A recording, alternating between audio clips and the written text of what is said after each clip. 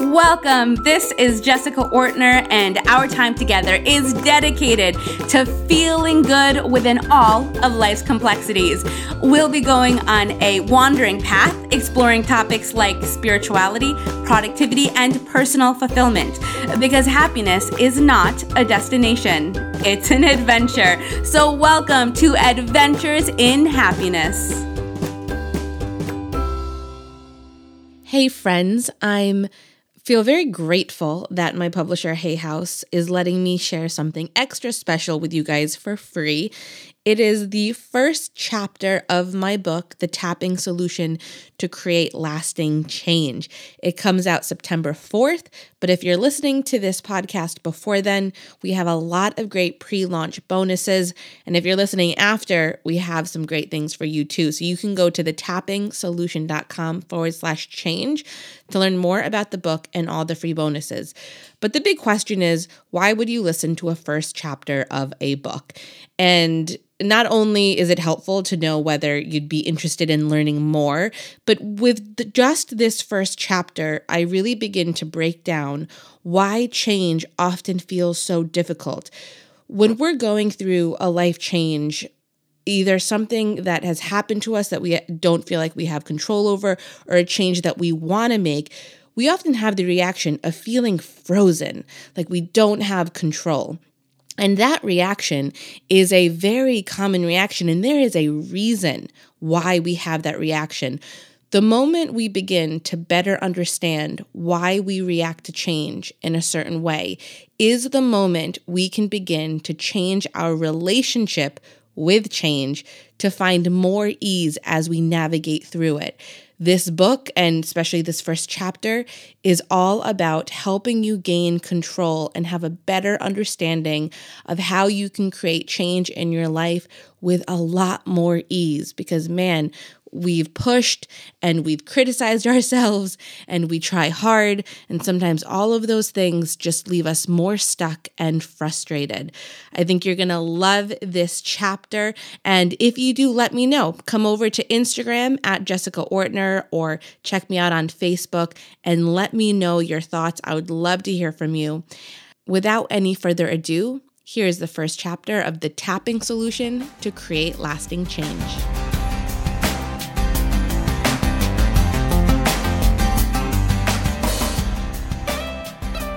The Tapping Solution to Create Lasting Change. A Guide to Get Unstuck and Find Your Flow by Jessica Ortner. To my husband, Lucas, thank you for always leading me out of my head and into my heart. To the reader, I've made some special resources available online to support you. You can find tapping meditation audios and much more at thetappingsolution.com/lasting change. Introduction. As soon as I answered my phone, I felt a mixture of relief and panic. My heart felt later just imagining expressing my feelings, but my brain had a different plan. It wanted me to pretend that I was fine, to say that things were busy but good. Admittedly, from the outside, my life did look good. A few weeks before, my first book, The Tapping Solution for Weight Loss and Body Confidence, had become a New York Times bestseller. Since the book's release, I'd appeared on television, been interviewed by major magazines, and celebrated by followers, friends, and family. Privately, though, I'd been struggling, overwhelmed by the attention and anxious that I couldn't meet what felt like mounting expectations. As I began speaking into my phone that day, I wasn't sure how much I should say and not say. Thankfully, it was Cheryl Richardson on the other end of the line. In addition to being a self-care expert and a repeat New York Times bestselling author herself, she is one of the most compassionate, caring people I've ever known. Cheryl's soothing, empathetic tone quickly paved the way for an authentic, heart-centered exchange. Before long, the floodgates of my emotions opened, and I voiced the painful truths that I'd been working hard to hide. Of course I was, and still am, overjoyed about becoming a best-selling author. It was an honor and a thrill, and an incredible validation that years of hard work were having a positive impact. For weeks, though, I'd been playing the part of the confident first-time author, while inside I felt increasingly unsure of myself. The worst part was that I'd been so busy speaking and doing interviews about the power of tapping that I had unintentionally let my own practice slip. Distracted by my demanding schedule, I'd been inconsistent with the practice that I knew kept me balanced and feeling my best. It felt like a sure sign that I was a phony. I knew better, yet I wasn't following through. As I spoke, my tears flowed easily and abundantly. Then, as only she can do, Cheryl decoded my entire experience. In the most motherly, generous voice, she said, "Jess, when you are scared because of something new, you're not adult Jessica. You're not the resourceful adult who knows how to tap. You're this little girl who is really scared, and that little girl doesn't know how to tap. That scared part of you deserves your own compassion first and foremost." As soon as Cheryl said those words, I exhaled. She had captured my experience so perfectly that my relief was physical as well as emotional.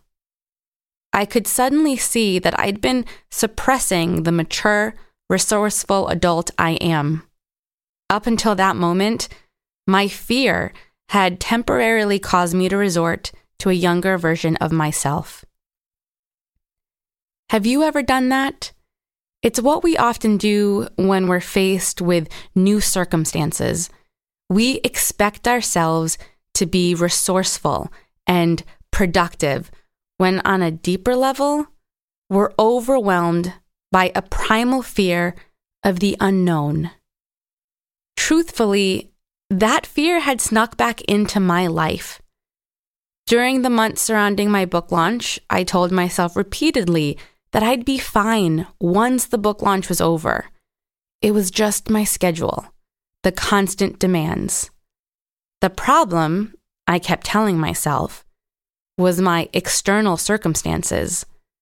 Ironically, during the many months prior to the launch, which I'd spent writing the book, my stress had been around how my book would be received. I really wanted the book to be a bestseller. When my book did hit the bestsellers list, my primitive brain found new reasons to freak out. That's what the primitive brain does. It constantly scans your internal and external surroundings to locate new threats and unforeseen dangers. It doesn't kick back and relax once you've reached a goal. Instead, it prods and pokes at your successes and everything else in your life to find the shadow side. Once it finds those dark spots, it rushes in to reveal those findings. That's how it keeps you continuously cycling through what I call the pattern of panic. The primitive brain's tireless search for danger, even in positive developments like reaching a major milestone, is why focusing on external circumstances, love, money, success, and more, as ways to fix our lives never delivers the peace of mind and flow we hope for. Once Cheryl had given me the space that day to replace my self-judgment with compassion, we spent time tapping together on the phone, processing and releasing everything I'd been feeling. Afterwards, I felt lighter, like a dense weight had been lifted off of me. From that day forward, I resumed my regular tapping meditation practice and made sure to take time each day to connect with my inner self, this time without the panic. Still, though, I had questions. I reached out to friends and colleagues who are also authors. Each of them reassured me that what I was feeling was part of the process. As the weeks turned into months, I found myself repeatedly asking questions like, why do we fear the unknown so intensely that we're willing to shy away from our deepest desires and settle for playing small? Why do we get enthused when we first start something, only to burn out the moment things feel challenging? Why does getting what we want sometimes feel just as scary as not getting what we want? And why, even with new outcomes we desire, do we often struggle to sustain them and instead slip back into old self-sabotaging patterns? Eventually, it became clear that I was exploring our relationship with the one unavoidable constant in life: change. It's a word that evokes many different, often conflicting emotions: fear, excitement, dread, desire, anxiety, longing, frustration, and that's the short list. Overwhelmed by our emotions around change, we often react in one of two ways. We may judge ourselves for feeling uneasy around change and decide that our initial fear must mean that we aren't good enough or ready enough to handle the change we're facing. In other words, we turn the challenging emotions we experience around change into a problem. We let our discomfort around change dictate our actions and limit our options. At other times, when we're faced with a change, we rely on willpower and pushing to move through our discomfort. This strategy usually works for a while and may even yield impressive results. Eventually, though, we become exhausted or get distracted and give up.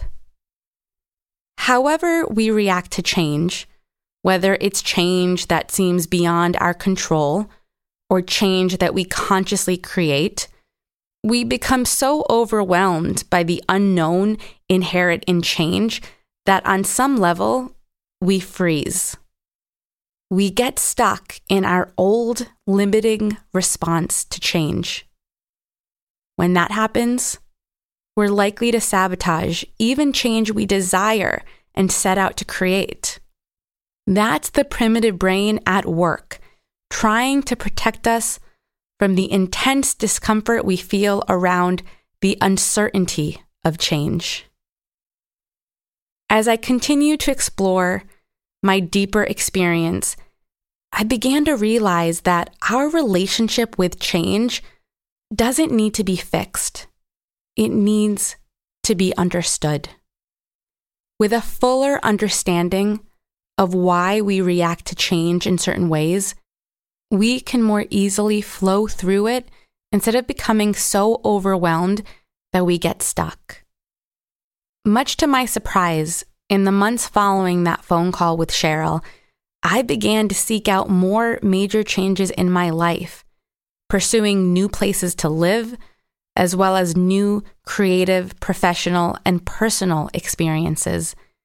Through those often surprising, sometimes challenging adventures, I continued my deep dive into the change process, allowing myself to move through the fear, anxiety, and other challenging emotions it evokes. I noticed self-sabotaging patterns that can trip us up and figured out how to navigate through the rough patches instead of getting stuck in them. Through months, then years of trial and error, I discovered what it looks and feels like to flow through change. I figured out how to create positive, lasting change in ways that feel authentic and ultimately empowering as well. What I discovered in the end is both surprising and not surprising at all. That there's profound beauty and joy in change, even when it doesn't initially feel that way. When we can flow through change without resistance or judgment and let ourselves feel the full scope of our emotions, we can have an entirely new experience around change. Steeped in our trust and faith in life, we can navigate the unknown that's inherent in change with new energy, inspiration, and open-heartedness. We can create movement in our lives in ways that feel good, even when circumstances don't reflect our previous hopes and expectations. That's the process I guide you through in this book. Rather than judging ourselves for the discomfort that naturally arises around change, we can acknowledge it and flow through it with greater ease and self-acceptance. Using this process, you will gain greater clarity and insight as you begin to create change. While the experience may not always feel entirely comfortable, your discomfort around change will also become less of an obstacle.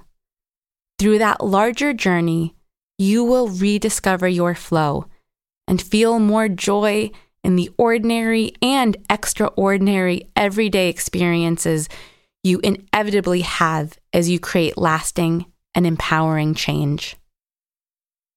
One of several reasons this process is so powerful is its use of tapping, which allows you to more easily move through your emotions. Most of us know how challenging it is to let go of big emotions like fear, anxiety, anger, and more. We tell ourselves that we don't need to be afraid, but on a deeper level, we still are. We reason that it's time to release our anger, yet it's still there, in the body and mind, ready to be triggered when we least expect it. The truth is, I can give you an inspirational quote about why it's your time to realize your deepest desires and create lasting change. I can give you strategies, insights, even shortcuts for moving forward. None of this will matter if you don't address your emotions on a body-mind level. Using tapping, you can reassure the mind-body that you are safe creating the lasting change you desire. With tapping, you can make peace with the fact that change, including manifesting your desires, is unnerving. Instead of judging your emotions, you can feel and release them and create movement that supports your growth and expansion, both internally and externally. It has been an honor and privilege to share this process with hundreds of clients, many of whom have amazed themselves by moving through many different kinds of change, feeling more energized and empowered than they have in a long time. They, like I, discovered how to create change, make it stick, and then manifest better outcomes than they'd previously dared to envision. None of those clients could claim idyllic external circumstances, yet they, like me, were able to create lasting change that felt fulfilling and profoundly authentic to who they are and what they desire. As you begin this journey, you'll notice that each chapter offers a tapping meditation at the end, as well as sample tapping scripts throughout. Each sample script within the various chapters corresponds to a complete extended version which you will find in the appendix. To support you throughout this journey and beyond, I've also included additional bonus scripts in the appendix that are not referred to in the book, but will help you to overcome general yet common stumbling blocks I've observed in myself and in my clients over the years. I hope you'll join me and countless others in creating the kinds of lasting change that allow you to shine your brightest. I've never been more excited to witness your journey. I've never felt so ready to support and applaud the powerful, lasting change you create. Your time is now, and I'm thrilled to be here, taking this journey right alongside you.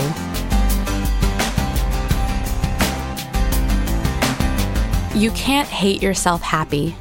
You can't criticize yourself thin. You can't shame yourself wealthy. All change begins with self-love and self-care. Chapter 1: Why We Stay Stuck. Around 5,040 days had to pass before I noticed the pattern that was keeping me stuck. That pattern, which I now call the pattern of panic, began when I was 14 years old and just started my first diet. Before long, I was cycling through fad diets, then fad exercise routines, desperate to transform my body. Each time, I'd follow a strict plan and lose some weight. Eventually, though, I'd get exhausted and resort to my old habit of binge eating. Standing in front of the cupboard, consuming entire boxes of healthy bars and nuts, I felt relieved, even empowered. I was rebelling, taking my power back from a society that seemed ashamed of me for not being a size 2. Soon, though, my elation would turn into regret and disappointment. Feeling defeated, I then find a new, even better fad diet, an even more effective fat-burning exercise routine to follow. Each time I cycled through this pattern, I told myself that if I really wanted to lose weight, then my desperation would be strong enough to make me change. I told myself that I couldn't let up, that I had to be hard on myself. That's what made me a smart, self-aware person. All I needed really was the right plan. I soon became a self-help junkie. I read books and attended seminars, feverishly looking for someone to just tell me how to end my struggle. The more I focused on fixing myself, the more flaws I found. The more I read, the more pressure I felt to do things perfectly. My initial struggle was with my body and self-image. Maybe you can relate.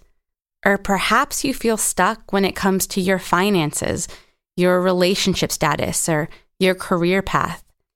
When we are faced with a struggle, something we desperately want to change but isn't, we tend to do one thing: stress. Overwhelmed by my own stress and panic, I grew increasingly disconnected from my own body and my own intuition. Surely, I kept telling myself, someone out there has the perfect plan for me. If I just keep looking and keep being hard on myself, I'd finally succeed at transforming my body and then my life. It's what we often do when we're stuck in the pattern of panic. We hold on to that panic, thinking that if we could criticize ourselves enough, then maybe something will change. We try to hate ourselves happy. We try to stress our way to resolution without realizing that very stress is what's keeping us stuck. We then look for solutions outside of ourselves. We search for a fix when what we truly need is to go within. This pattern is a self-perpetuating cycle that continues until we take a deeper look at why our past attempts to get unstuck either haven't worked or haven't proven sustainable. Why we stay stuck. Let's face it, we know when we're stuck. Even when we hesitate to admit it, we can usually tell when we're in a rut. We also know that making some sort of change is the only way out. At some point, we dive headfirst into making the change we're sure we need to make. The problem is, the changes we're making come from a place of panic. We pile extra pressure on ourselves and become even more self-critical. As that panic continues to fuel our critical voice, we say things to ourselves like, "Get your act together. You should be further along by now. What's wrong with you?" Then we write that list of goals, start the diet, or commit to following this or that exercise, budgeting, career, you name it, plan. At first, it may feel invigorating. Already we can see our lives turning around. It's going to be great. Then time goes by, and we begin to realize that creating lasting change is harder than we expected. It takes time, patience, perseverance. We get tired. We get resentful, defeated by our lack of tangible progress. Before long, we begin to wonder, is it really worth it? Truthfully, we still feel stressed, uncertain, and yes, panicked that we actually are as stuck as we feared. Eventually, fatigue and exasperation win, and we revert back to old self-sabotaging patterns. We then find ourselves back in the same cycle, feeling stuck, then panicked, desperate for change that we can't seem to create or sustain. Once we've navigated this frustrating cycle repeatedly, we begin to wonder if we'll ever get unstuck. We feel worn down, frustrated, angry. We've gotten used to living in a state of controlled panic, yet we can feel its effects. That underlying panic causes stress, continuously taxing our health, wellness, relationships, even our work and finances. In spite of it all, we somehow manage to hold on to a tiny voice inside us. It's that quiet whisper telling us to keep trying, to keep believing that we will get unstuck and rediscover our flow somehow, someday. The question is, how can we get unstuck and rediscover our flow, a state of ease as we navigate change, not just briefly, but in the long term? The answer is the same one we've had all along. We get unstuck by embracing change, but not in the ways we've attempted in the past. To manifest lasting and fulfilling change, we first have to recreate our entire experience around change. We'll begin that process by first understanding the role that the brain plays in keeping us stuck. The brain's safety bias. The primitive human brain was not wired to value change, growth, and flow. Instead, the primitive brain, also called the unconscious brain, is engineered to support survival above all else.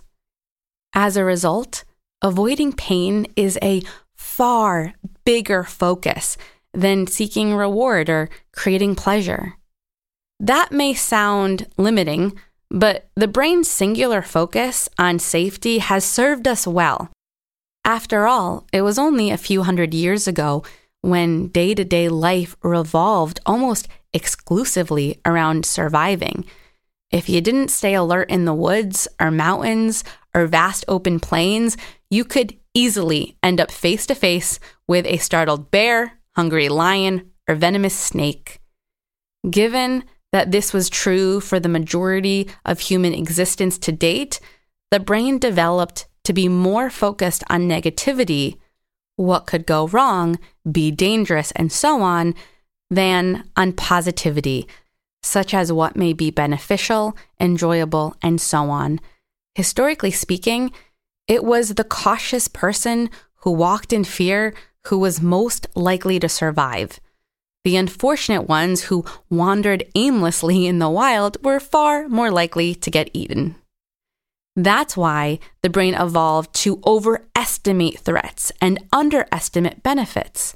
Studies have even shown that the brain recognizes fear in other people's faces faster than happiness. It's how we're wired. The brain and body on fear. The brain's bias towards negativity quickly impacts the physical body. When we feel emotions like fear, the amygdala, a part of the brain responsible for the survival instincts, essentially sounds an internal alarm. When this happens, the brain instructs the body to start releasing chemicals, including the stress hormone cortisol. As cortisol floods the body, our senses are heightened, making us more alert and better able to run faster, climb higher, and perform other potentially life-saving functions. Since the brain is channeling our energy towards survival, fewer of our internal resources are available for the non-essential functions such as creativity, complex problem solving, nurturing, digestion, and more. The entire process, which starts in the brain and quickly spreads throughout the body, is commonly known as the stress response or the fight or flight response. The primitive brain in a modern world. Throughout most of human history, the primitive brain and the stress response it initiates have proven critical to our individual and collective survival.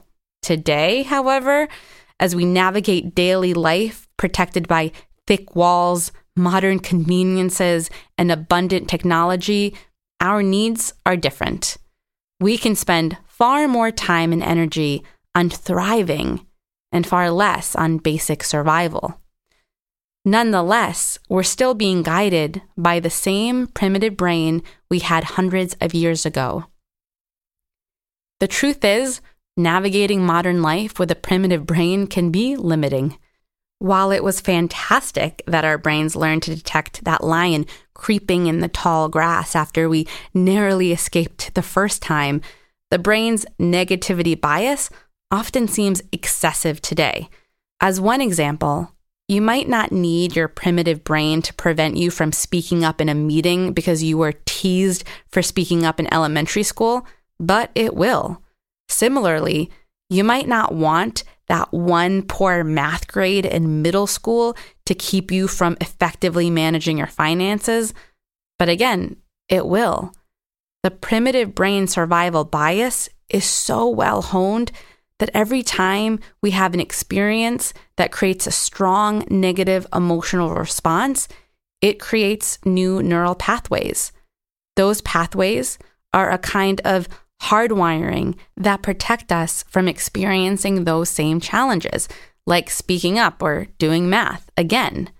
It's the exact same process that the primitive brain underwent to protect us from that lion creeping through the tall grass. The question is, are those experiences equal? Is being teased for speaking up in elementary school as dangerous as being surprised by a hungry lion? Of course not. Unfortunately, the primitive brain can't tell the difference. Why change feels so hard? So how does this safety bias affect us when we're trying to get unstuck? The primitive brain's bias comes into play when we try to create the change that's necessary to get unstuck. That's because, according to the primitive brain, change is unsafe. This blanket bias against change may seem counterintuitive when we're talking about positive change that can help us get unstuck. However, this is the primitive brain we're talking about. It's programming is basic and primal. So it doesn't differentiate between positive and negative change. By definition, change means uncertainty. And by default, uncertainty is unsafe. As far as the primitive brain is concerned, the fact that a known experience, such as being stuck, has not interfered with survival is sufficient evidence to categorize it as safe. In other words, across the board, the brain prefers the certainty of your current experience, which it sees as safe simply because you're still alive, over the uncertainty of change, which it sees as unsafe simply because it's unknown. That's why change feels so hard, because the brain and body are working against us when we most need their support.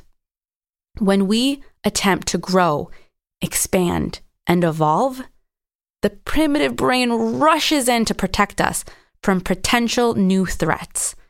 It fires off warning signals, telling the brain and body that we are unsafe. That's how the pattern of panic works. Unfortunately, getting out of the pattern of panic can be challenging, since our panic registers on emotional, mental, and physical levels. We can't simply talk ourselves out of it. Tapping into the primitive brain. The good news is we have a 24/7 access to a powerful resource for rewiring the primitive brain, the body. Multiple studies have used high-resolution MRI scans to observe specific points on the body called acupoints. These points act like gateways to the primitive brain. By tapping on these points while processing and releasing our negative emotions and limiting beliefs, as we do when we're tapping, we can send the primitive brain positive, calming messages. One of the most exciting aspects of tapping is that it's a simple practice that anyone can use. Once you know tapping, you always have a tool to support you through times of stress. It is incredibly self-empowering.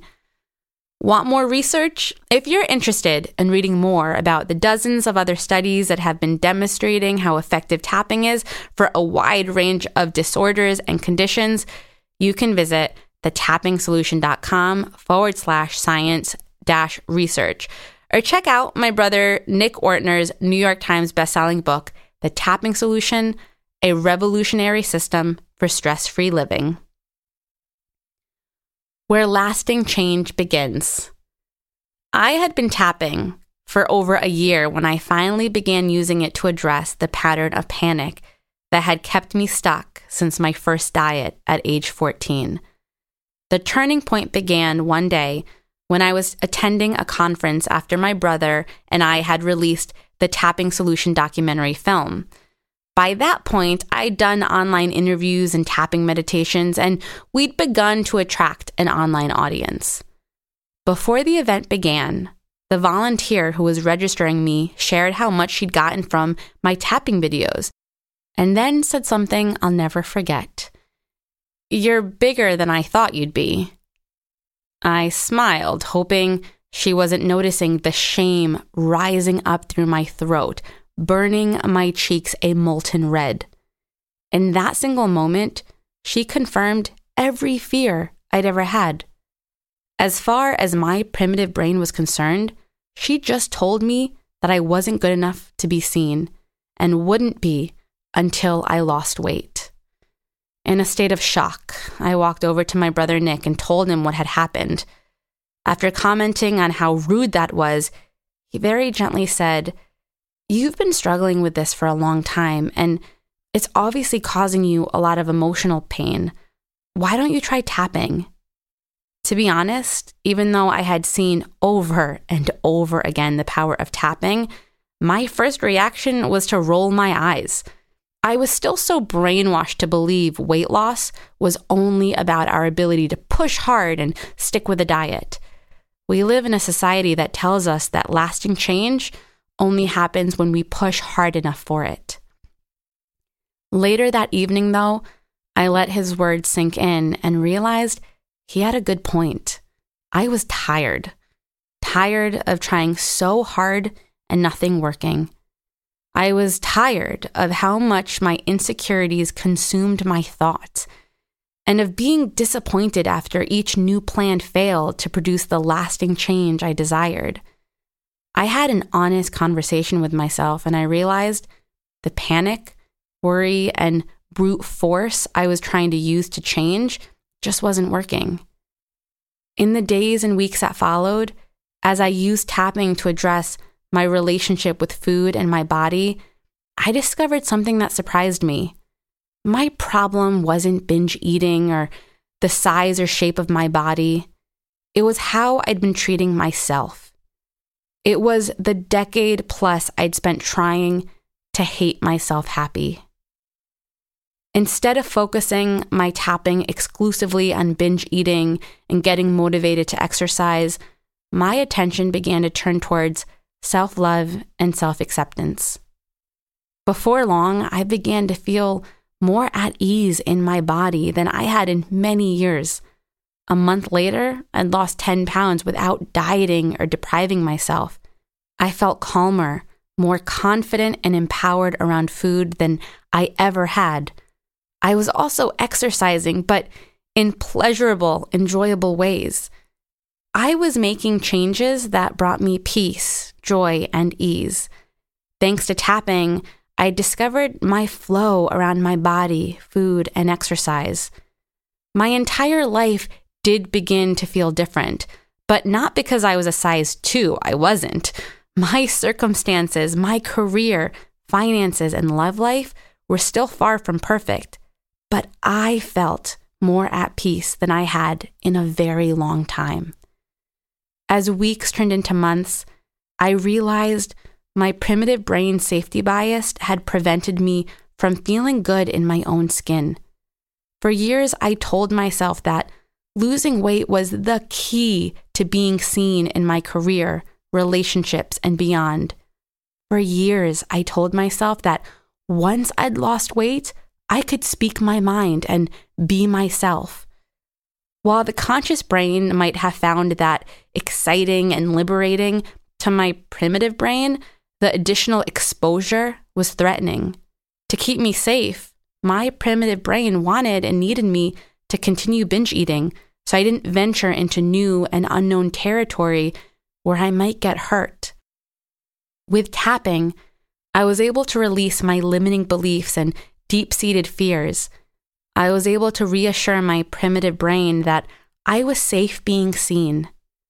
As I began to transform my inner life, releasing anxiety, fear, and emotions in the process, I easily found my flow. Because I used tapping to shed my panic, I could get in touch with myself on a deeper level and move forward in positive, empowering ways. Although my primitive brain is still hard at work, often pointing out new reasons for me to feel afraid, now that I understand what it's up to, I can regain my calm without resorting to self-sabotaging behaviors. The power of joy. When you imagine embracing the unknown and celebrating change, do you feel excited, even energized? How then do you feel when that uncertainty and change enter your life in real, tangible terms, in the form of a sudden job change or a shift in relationship, finances, family, health, or something similar? Do you dive into real-life challenges with change, or do you hesitate, whether by delaying decision-making, procrastinating, worrying excessively, or something else? Let's face it, change and uncertainty are fun in theory, but often scary when they enter our daily lives. Now that you know that the anxiety you feel around change and the unknown is just the primitive brain tainting your relationship with change, stop for a second and try to imagine what tangible, real-life change might feel like without the panic. Could creating change in order to get unstuck be a source of joy? Could it boost your creativity, abundance, even love? Could making changes be uplifting and inspiring even when things don't go exactly as planned? The first step in recreating your experience around change is noticing how and where you experience panic in your body. When you focus on feeling stuck, do you feel tightness in your chest, a knot in your stomach, pain in your back, neck, or elsewhere? Do you feel sensations like hot or cold, buzzing or throbbing? If so, where in your body do you feel them? As you begin to notice how panic manifests in your body, keep in mind that panic doesn't always feel frantic or frenetic. Most of us have gotten used to absorbing our panic, so it can show up in the body as dull, persistent, numb, or even heavy or slow feelings. As you move forward, continue to notice when and how panic shows up in your body. That new awareness will be enormously helpful as you continue to break out of the pattern of panic. First, though, we'll look at where we're going by considering what flow is and what flow isn't. Time for the end of chapter tapping meditation. It's time to use tapping to begin quieting the pattern of panic. Before moving on to the next chapter, use the chapter 1 tapping meditation that follows. If you're new to tapping, first refer to the Tapping Quick Start Guide. Chapter 1, Tapping Meditation, Quieting the Panic. Close your eyes for a moment and focus your attention on feeling stuck. As you do that, mentally scan your body. Notice any sensations you feel. These are likely ways that your body is absorbing panic. Does the word panic not resonate with you? Maybe it shows up as frustration or anger. Use the words that most resonate. Focus on where in your body you feel the panic most intensely. Rate the intensity of the panic on a scale from 0 to 10, 10 being the highest intensity you can imagine. With a panic in mind, let's start tapping. As you tap through the rounds, feel free to substitute words that reflect your experience. Also be aware of how your experience shifts during and after tapping. Let's begin by taking a deep breath. Inhale and exhale. Tapping on the karate chop point, repeat after me. Even though I have all of this panic in my body when I think about needing to make a change, I accept myself and how I feel. We're going to say that 2 more times. Even though I have all this panic in my body when I think about needing to make a change,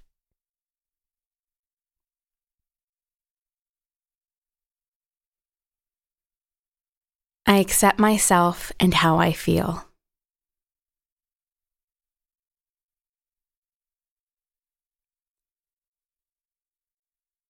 Even though I have all this panic in my body when I think about needing to make a change,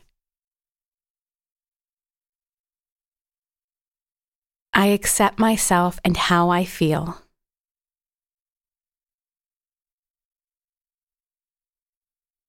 Now, tapping on the eyebrow point, we're going to give a voice to this panic. So simply tap and repeat after me. Eyebrow, this panic. Side of eye, it's in my body. Under eye, I can feel it. Under nose, I feel it in, and just name the body part. Where do you feel that panic?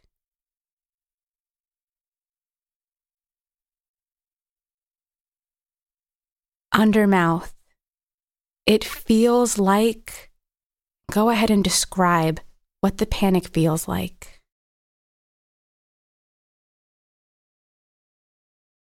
Collarbone, this panic.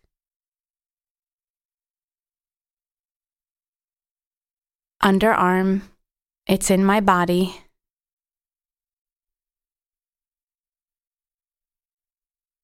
Top of head, I feel it.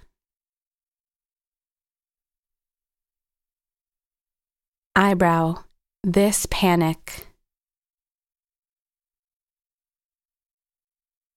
Side of eye, it's overwhelming.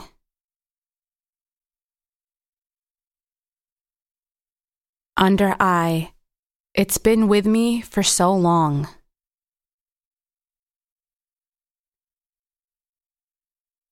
Under nose, something has to change. Under mouth, I've been trying for so long.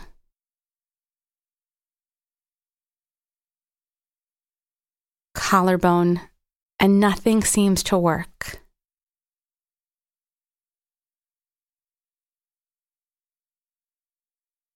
Underarm, so I feel all this worry.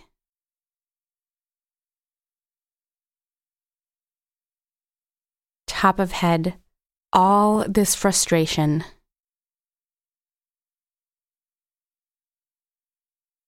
Eyebrow, this panic in my body.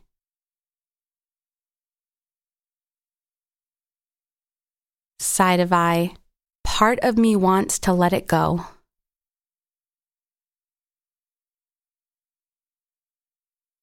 Under eye, another part of me wants to hold on to it.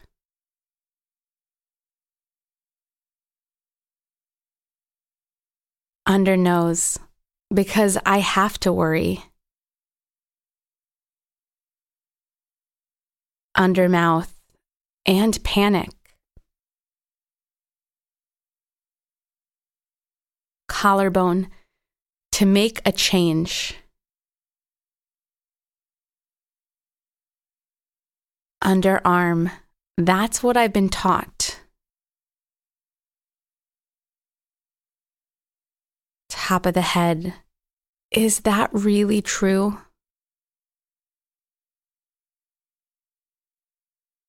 Eyebrow, I honor how hard this has been.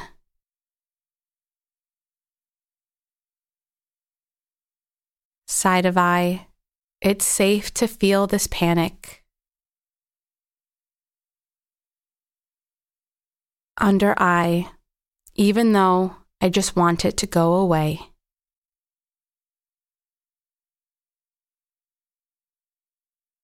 Under nose, I can let myself feel this panic.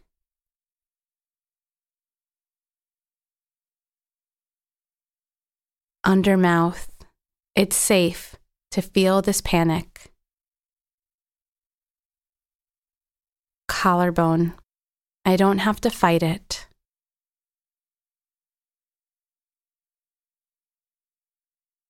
Underarm, I honor how I feel.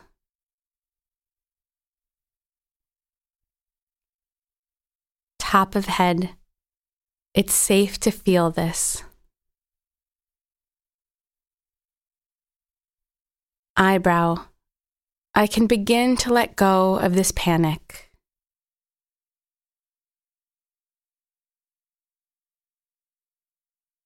Side of eye, I can let myself relax now.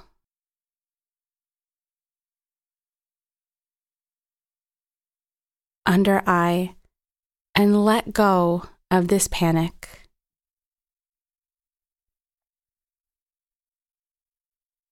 Under nose, I'm safe without this panic.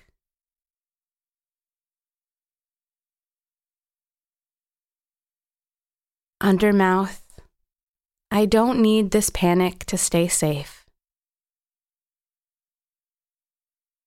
Collarbone, I can let it go now.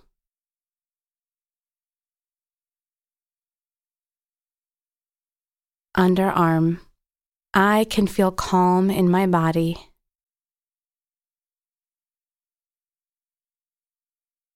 Top of head, I can trust that I'm safe.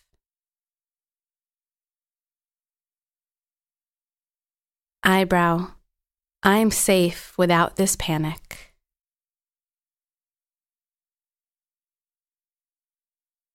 Side of eye, I can feel quiet and relaxed now.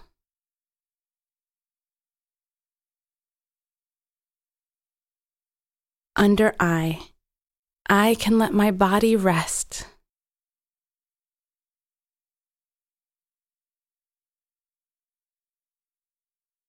Under nose, and let my body feel better.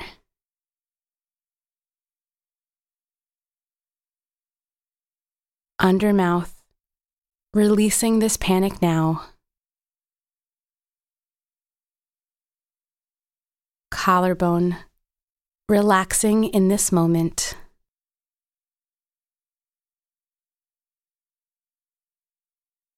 Underarm, I'm safe. Top of head, I can relax now.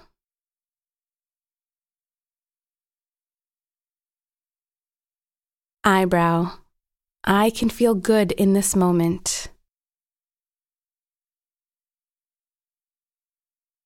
Side of eye, things don't have to be perfect.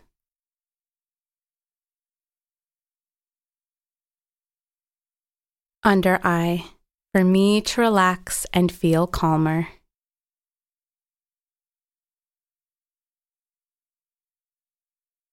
Under nose, I can feel peace in my mind.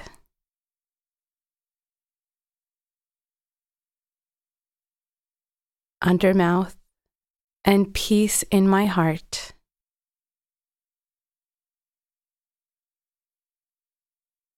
Collarbone, peace in my body.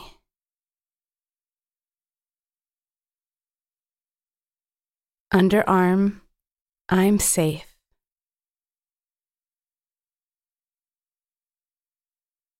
Top of head, I can relax now.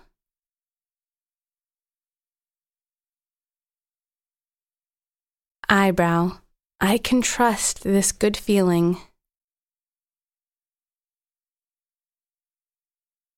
Side of eye, and let myself feel peaceful now. Under eye, I can let my body rest.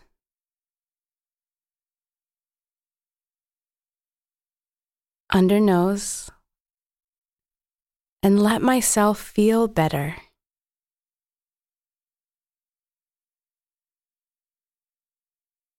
Under mouth, relaxing in this moment. Collarbone, feeling calm now. Underarm, letting my body and mind relax. Top of the head, feeling at peace now.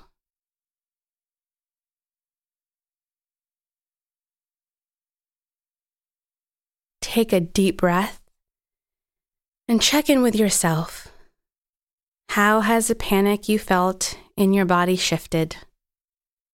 Rate the intensity on a scale from 0 to 10. Quick note. If your panicked feeling has shifted, either in sensation from tightness to tingling, for example, or to a new spot in your body, continue tapping until you feel peaceful. Keep tapping as long as you'd like.